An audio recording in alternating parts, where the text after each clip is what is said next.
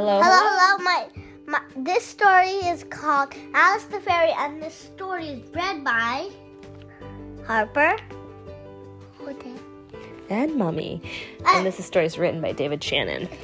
My name is Alice. I'm a fairy. I'm not a permanent fairy.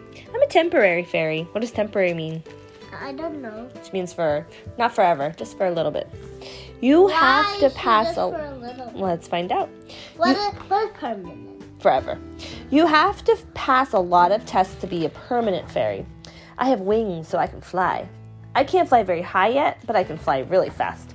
This is my magic wand. This is my blanket. Fairies use magic wands to change frogs into princes and things like that. I changed my dad into a horse. One time, my mom made cookies for my dad, so I turned them into mine. I felt bad about the cookies, so I thought I'd whip up a new outfit for my dad. Did I tell you he's the Duke of Morningside Drive? Well, he is.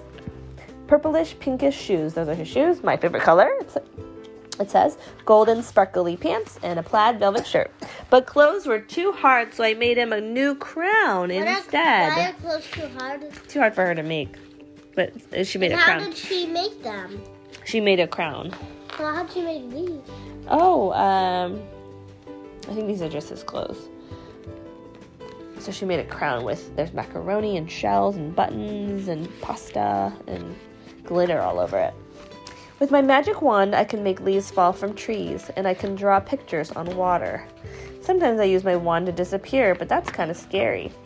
I'd rather use my blanket. Of course, I have a magic mirror. Mirror, mirror on the wall, who's the fairiest of them all? Well, you know what? What do you know? It's me, Alice. Thank you, mirror. Fairy dust is very useful. I use it to turn oatmeal into cake. Casting spells is another important part of being a fairy. Watch me make my dog float on the ceiling. Hocus pocus, croakin' docus. Hawkin' talkin', riggin' falcon. Doggin' floggin', biddle noggin. Okay, that one needs a little work. But a fairy must be very careful with magic. Once I accidentally turned my white dress into a red one. That made the Duchess so mad she locked me in the tower forever. I got away though. A fairy's life is filled with danger. Broccoli is often poisoned by the wicked Duchess and should never be eaten. Fairies also hate baths. I'd like to turn my bathwater into strawberry jello. That would be fun, but I don't know how yet.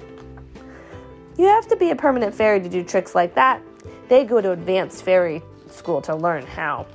I'm supposed to learn how to make clothes, get up off the floor and dance around and line up in the closet. I'm not very good at that, though.